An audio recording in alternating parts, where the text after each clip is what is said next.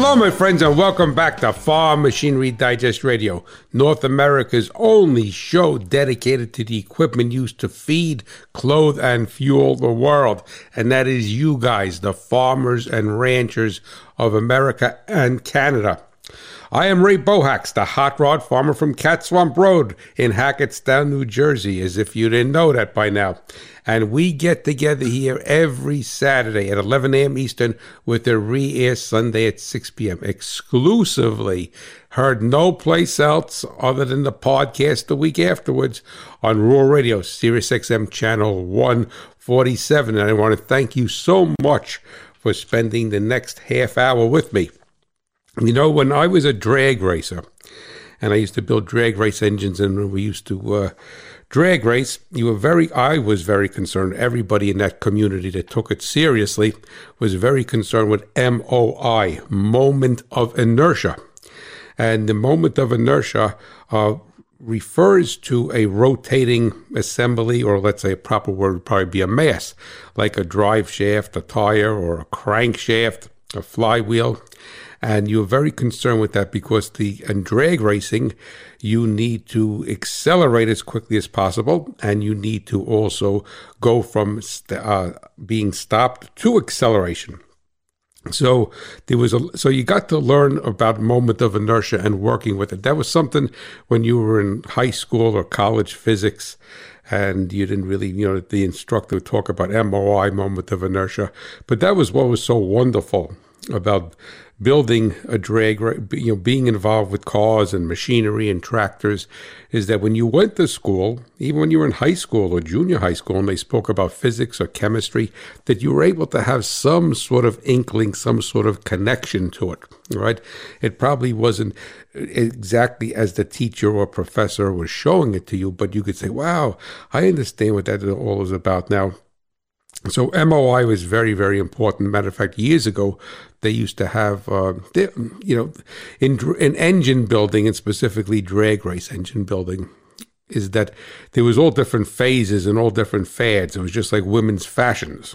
And, short skirts, long skirts, long hair, short hair, blonde hair, dark hair. So, whatever was in this year, right? And the thing is that there was actually a whole fad, and that's what it really was, a fad, about 25 years ago.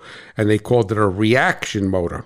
And it was an engine that was designed to have a very, very short or very quick moment of inertia of the crankshaft, so that you would be able to shock the tire harder and leave the line harder. And what's shocking the tire is in a drag slick, you want to actually shock it. You want to hit it so that the sidewall crinkles and then the tire grabs. But this is not a drag racing show, but I know a lot of you guys are drag racers. But what does this have to do, moment of inertia, have to do with a solenoid? And a solenoid has what they call a response time. And why it is very important, and what I'm going to be covering in today's show, is the response time of a pulse width modulated solenoid. Because throughout farm equipment today, we're using PWM. That is the acronym. Everything's an acronym, pulse width modulated. And if you're turning something on, let's say you're in your tractor or in your pickup truck, you turn on the air conditioner, and that goes through a relay, which is electromagnetic like a solenoid. And if it takes a millisecond longer for it to engage, you're not going to pay attention. You're not going to even know that. But when it comes to farm equipment, especially pulse width modulation on a sprayer, then that's going to be very, very important. So what we are going to discuss today is the response time, and then also the closing time, because that's just as important. In some instances, it's actually more important than the response time. But we're going to discuss the response time of a pulse width modulated solenoid, because that is something that, as the systems get older and they get some hours on them, and some use on them that it's going to start to be a problem. But the problem that occurs with PWM solenoids is that they work, but they're lazy. They become lazy.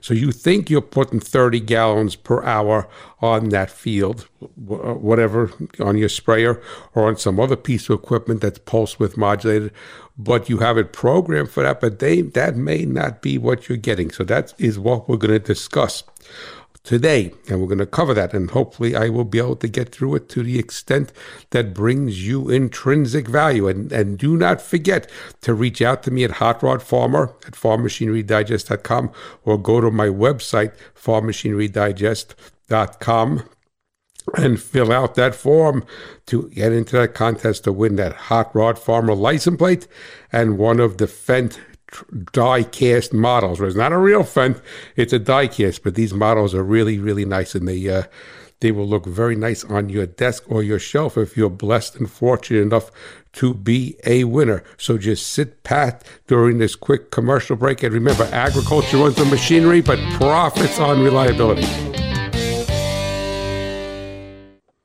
SiriusXM is home to the best in podcasts, including the Baseball Barbercast. I'm Jake Mintz. He's Jordan Schusterman. We are Baseball Barbercast, and twice a week we will be bringing you our take on the world of baseball with some help from a famous friend or two along the way. Baseball is thrilling. Baseball is intricate. Baseball is really weird. And in the right hands, baseball is hilarious. Make sure you check it out, BAR-B-Cast. Baseball Barbercast is available now on the SXM app, included with all our trials and popular plans. Farmers know that conditions can change quickly, and shifts in the market or in policy can have a big impact. I'm Chip Flory, and every weekday on AgriTalk, we tackle the day's news with a panel of experts and lawmakers at the forefront of the issues. We connect producers with consumers, and we connect you with the information that you need. If it's related to ag, we're talking about it on AgriTalk, weekdays at 2 p.m. Eastern, 1 p.m. Central on Rural Radio 147 and on the SiriusXM app.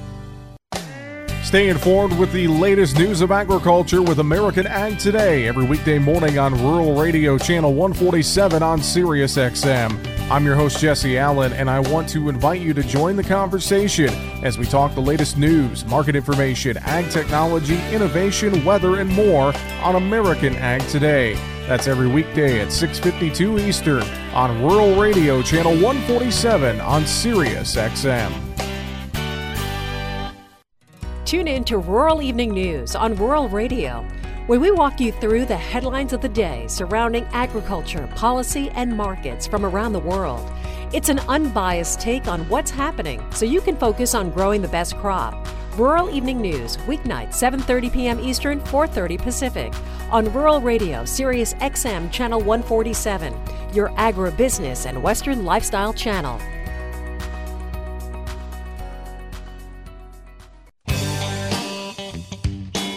Welcome back to Farm Machinery Digest Radio. I'm your host, Ray Bohax, the Hot Rod Farmer from New Jersey, right? And I think I spoke incorrectly during the opening segment, which is not unusual for this guy. Because I said 30 gallons per hour. I'm thinking of fuel injectors because my whole background in of engineering is within the automobile industry with engine management, airflow. And that is really where I got really immersed in pulse width modulation. So it would be just like a person who is younger and lives up in Canada, that they will think in the metric system. So I keep thinking in engines, even though I'm trying to apply this to farm. So excuse me for that. I meant 30 gallons. I think I said that. 30 gallons per acre, not 30 gallons per hour. So in essence, what I want to bring to light today, and it's going to be a cursory exposure to it, but the whole thing is to have it to be a catalyst for you to think. And I'm going to focus this on a sprayer, on a pulse width modulated sprayer, but it could be anything that you have on your farm or in your farm shop that is pulse width modulated. So there's many things that, you could have a dairy barn and you could have pulse width modulated fans, and that's really not going to be that much of a problem. And but your vehicles, your farm tractors, your farm equipment could have pulse width modulated injectors, which would be something like a Tier 4 diesel.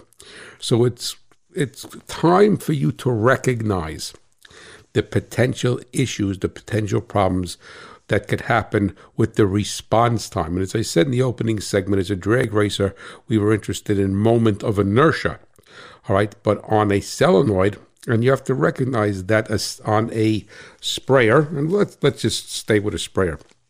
And of course, on a pulse width modulated sprayer, is that you're turning that flow to that tip, to that nozzle or tip, whatever you want to call it. I think the proper name is called the tip. I think the whole assembly may be called a nozzle. That's where it gets confusing. And then I also carry it over from the automotive industry and from the diesel side. But you know what I'm talking about. And then it'll shut off a section, and the solenoid will shut off a section, and then it will turn it on and off, boom, boom, boom, tick, tick, tick, tick, tick, tick, tick, tick, tick, tick, like that. And the sound that you will hear is the same sound that you would hear with an electronic fuel injector. So that is the solenoid opening and closing.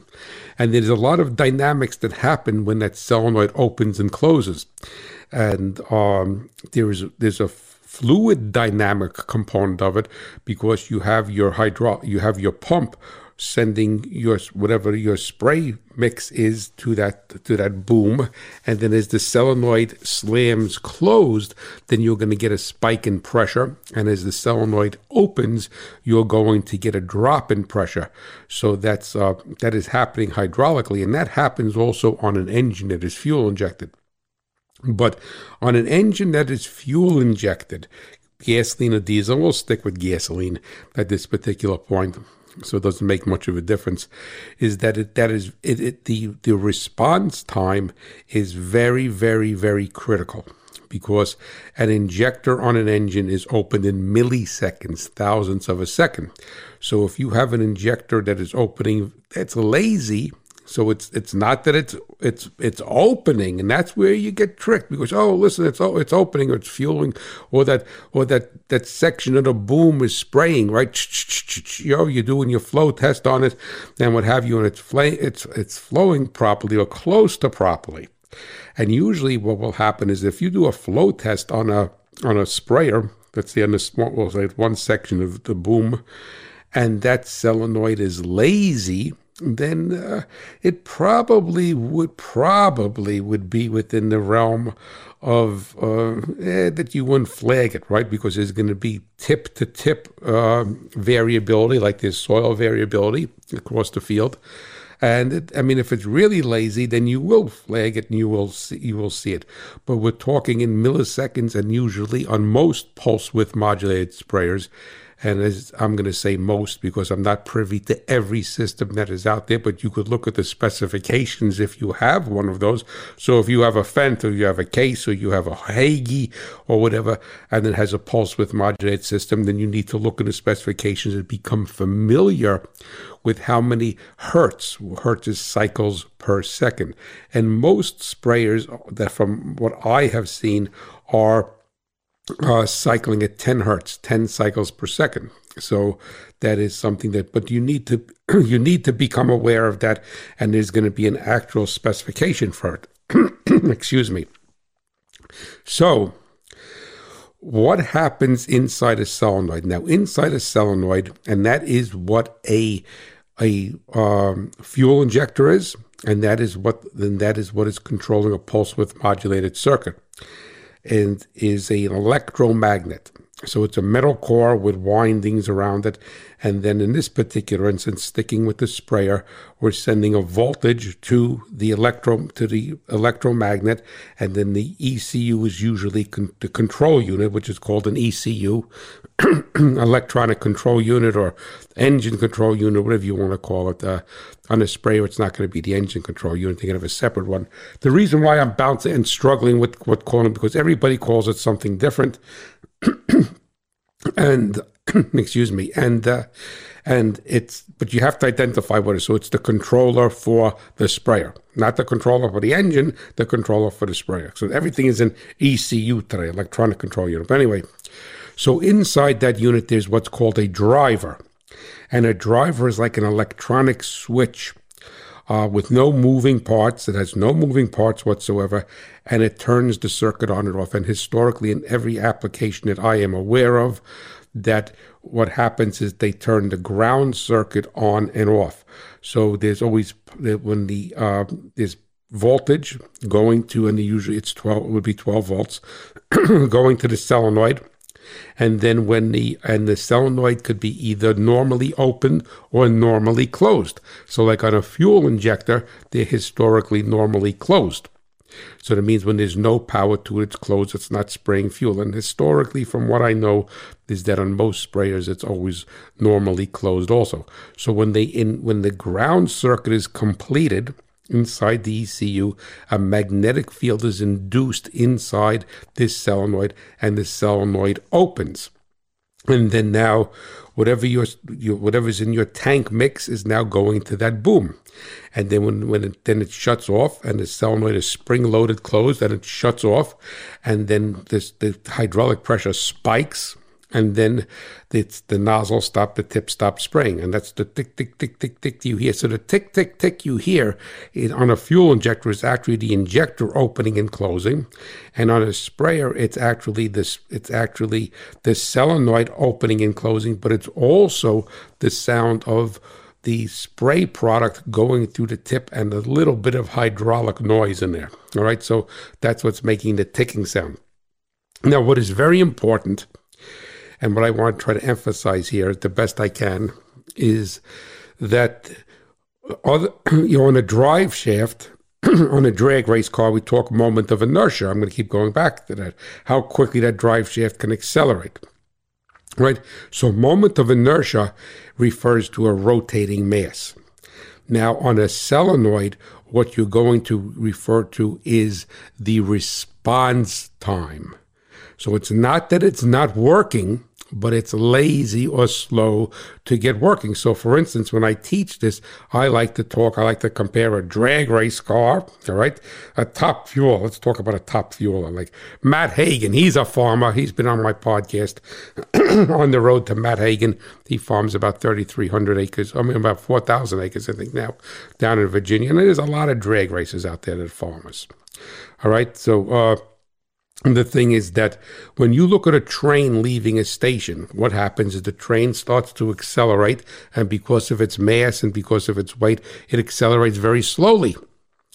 So, but it is accelerating. So acceleration is a change in velocity, if you look up the definition of it. So now you look at Matt Hagen with his top fuel funny car, right? Nitro burning funny car, 13,000 horsepower. He leaves the line. He shoots, or he leaves the line, right, like a bullet out of a gun. Right, boom, it's gone. 3-second quarter mile. So the thing is that they're both responding and they both are moving, but a solenoid, it could be, if it starts to have an internal problem, which we're going to discuss, it could be like the train leaving the track. Maybe not as exaggerated, but as the train leaving the track. So it is opening, but it's opening slower. So now on your sprayer, sticking with that, but then it's going to be your job to apply the same logic of response time to anything that you have that is pulse width modulated. And if it's not pulse width modulated, if it's just turned on, like I said in the beginning, in the intro, you turn on the air conditioner, there's a 5 millisecond delay in the solenoid, in the relay, with a relay and a solenoid electronically is the same thing. All right, you're not going to notice that. All right, the thing is that, but on a sprayer, and specifically like on a fuel injector on an engine, that's where a lot of people get into trouble with engines, because they say, well, it'd be like having a spark plug. You say you got spark, but the spark is weak. Now, on a sprayer, if that response time of that solenoid is very slow, or not at specification, and you're covering the ground with the sprayer, right? The thing is that you're not putting the proper amount of product down across that field, whether it's a fungicide, whether it's Roundup, whether it's a pre-emerge, whatever it may be. You're not putting because every time that solenoid shuts off. Now, if it was only going on once, you say, well, it makes a difference, hot rod. What do I think about 5 milliseconds, right? I'm going to be in the field, it's going to be open for 45 minutes. And you'd be 100% correct. But every time it goes tick, tick, tick, tick, tick, tick, tick, you're opening and closing. So if you're lazy to build that magnetics, then every time on that one boom section, it's being controlled by its solenoid. You are not putting down, okay, so I'll say 30 gallons per acre, right? Because that's what I spray. But anyway, 30 gallons per acre on whatever you may be, or 10 gallons per acre, whatever you're putting down. So it may not be in that one boom section. So now, how does a solenoid become lazy? A solenoid could become lazy in a couple of different ways. Number one is that from heat cycles and from thermal cycling, then the windings, because it's a metal core with wires around it that creates this magnetic field and opens and pulls the solenoid open and allows the spray mix to go through to the boom. Now the magnetics, over time, in all practical sense, the magnetism of the metal field is not going to degrade, in theory, all right? So we're not worried about that part of it. But what happens in the thermal cycles is that, and from heat, because every time that solenoid energizes, it gets hot, is that the windings around the magnet, the wires that are around it, now start to have the insulation degrade. And if the insulation starts to degrade, it doesn't mean that it's cracked. It may not be cracked, but it starts to become, for lack of better terms, porous. So now electricity is lazy. And if it's easier for it to leak through that porosity, when you might have to have a microscope to see that porosity, all right? And you can't see it because it's encapsulated in the solenoid. You're not going to be able to see it. And the thing is that it starts to be lazy. Then what's happening is that you are not sending full voltage to build that magnetic field. Is that magnetic field building? Yes, it is, right? So just like the train leaving the track. So if the train leaving the track, the locomotive, he's not leaving the track, right? God forbid. He's leaving the grain elevator, right? And he's all loaded up. He's all loaded up with corn. And when he's pulling out, right? The thing is that if he has a problem with the engine and he's making 200 less horsepower, is the train still leaving the track? Yes, but it's accelerating slower. So the whole idea is, the key here is the rate that the magnetics build in that solenoid. So that is going to be paramount. Can you check that? Well, you could say, well, I got my controller in the cabs telling me that it's 10 gallons per acre, right? That's what it's programmed for. So in theory, that's what the pulse width is, 10 gallons per acre. But you may not be getting that on that one boom section because of the solenoid response time. So just sit pat during the quick break, and then we're going to finish this up and go into a little bit more detail.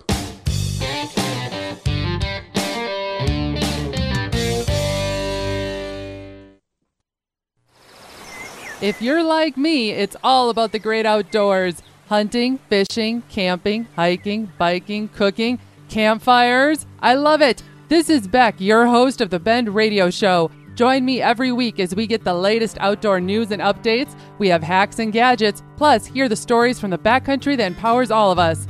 Catch Beck if you can every Saturday at 1 p.m. Eastern Time right here, Rural Radio, Channel 147 on Sirius XM.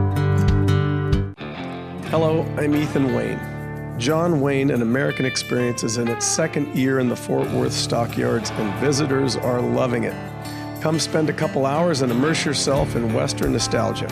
Get a unique look into Duke's life that's only available here. All right, mister. You asked for it. Tickets available on johnwayne.com, or they may be purchased at the Cowboy Channel Bar across the street on Exchange Avenue. Reserve your tickets now. Rural Radio is your source for the most current commodity news. We bring you the latest market details and talk with a variety of market experts, helping you protect your bottom line. With commodities shifting like never before from grain to livestock, your Rural Radio team will keep you informed because you voted RFD TV as the #1 most trusted source on farm market information for producers. We're gathering the news and insights you need to stay ahead of the curve. Rural Radio, Sirius XM, Channel 147, your market authority. I'm Tyne Morgan, host of U.S. Farm Report. Each weekend, we work to bring you the latest news and market information as well as compelling stories that capture the heart of rural America. Tune in Saturdays at 7 p.m. Eastern and Sundays at 7 a.m. Eastern here on Rural Radio Channel 147 on Sirius XM. Hi, this is Bob Phillips, Texas Country Reporter. Thanks for listening to Rural Radio on Sirius XM Channel 147. Alrighty, welcome back to Farm Machinery Digest Radio.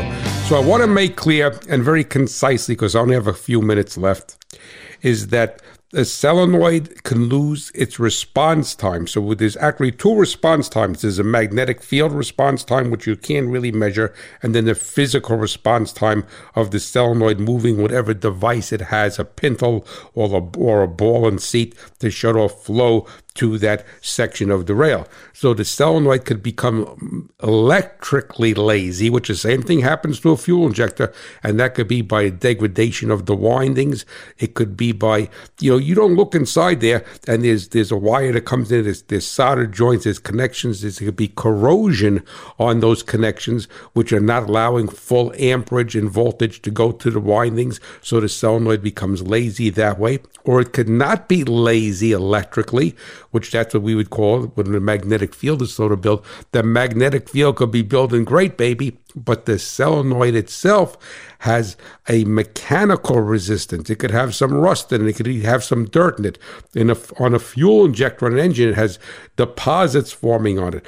On a sprayer, you could have some rust. You could have some residue from whatever product you were spraying, and that is making it mechanically lazy. So there's two different things that come into play. You could have a solenoid that's electrically lazy. You could have a solenoid that's mechanically lazy, or you could have a solenoid that is both mechanically and electrically lazy. And then you could also have a charging circuit problem where you're not putting out full charging circuit. Now, let's say from the alternator or whatever is powering that up, whether it's on the sprayer from the engine or as a separate alternator. Most sprayers that I know of run off the engine alternator, but that comes into play. Or you could have a driver that is getting weak inside the ECU, because remember, the driver is controlling the ground. And so it's very hard on a 30-minute show to go into this in great depth. So what I'm going to do is I'm going to ask you, if you have any questions, to reach out to me at hotrodfarmer@farmmachinerydigest.com so I can open up a dialogue with you. But the take-home message here is that solenoids do wear out. They could still work visually, tactilely, you feel it, see stuff spraying, and they could be out of range or they could be skewing. And what you're programming into your system of saying that you want so many gallons per acre or what have you may not be going to that particular boom section. So it's very, very important. So this show today is for you to recognize that a fuel injector on an engine, a pulse width modulated controller on anything, it has the potential to go bad. So I want to thank you so much for listening, and I want you to know that the Hot Rod Farmer is pulling for you, the American farmer and rancher, and my beloved, beloved America. Have a blessed day and be safe. This is the Agricultural Law and Tax Report. I'm Roger McOwen. If you've entered into a cell tower lease, it can provide additional monthly income of $1,000 or more. And having a cell tower nearby can improve cell service quality and dependability. But what if the cell tower company approaches you to buy the lease rights? How do you know if it's a good deal? I'll be back in a moment to discuss. Agriculture needs the next generation. Kansas State University's College of Agriculture prepares students through applied learning, internships, and research. Learn more at ag.ksu.edu.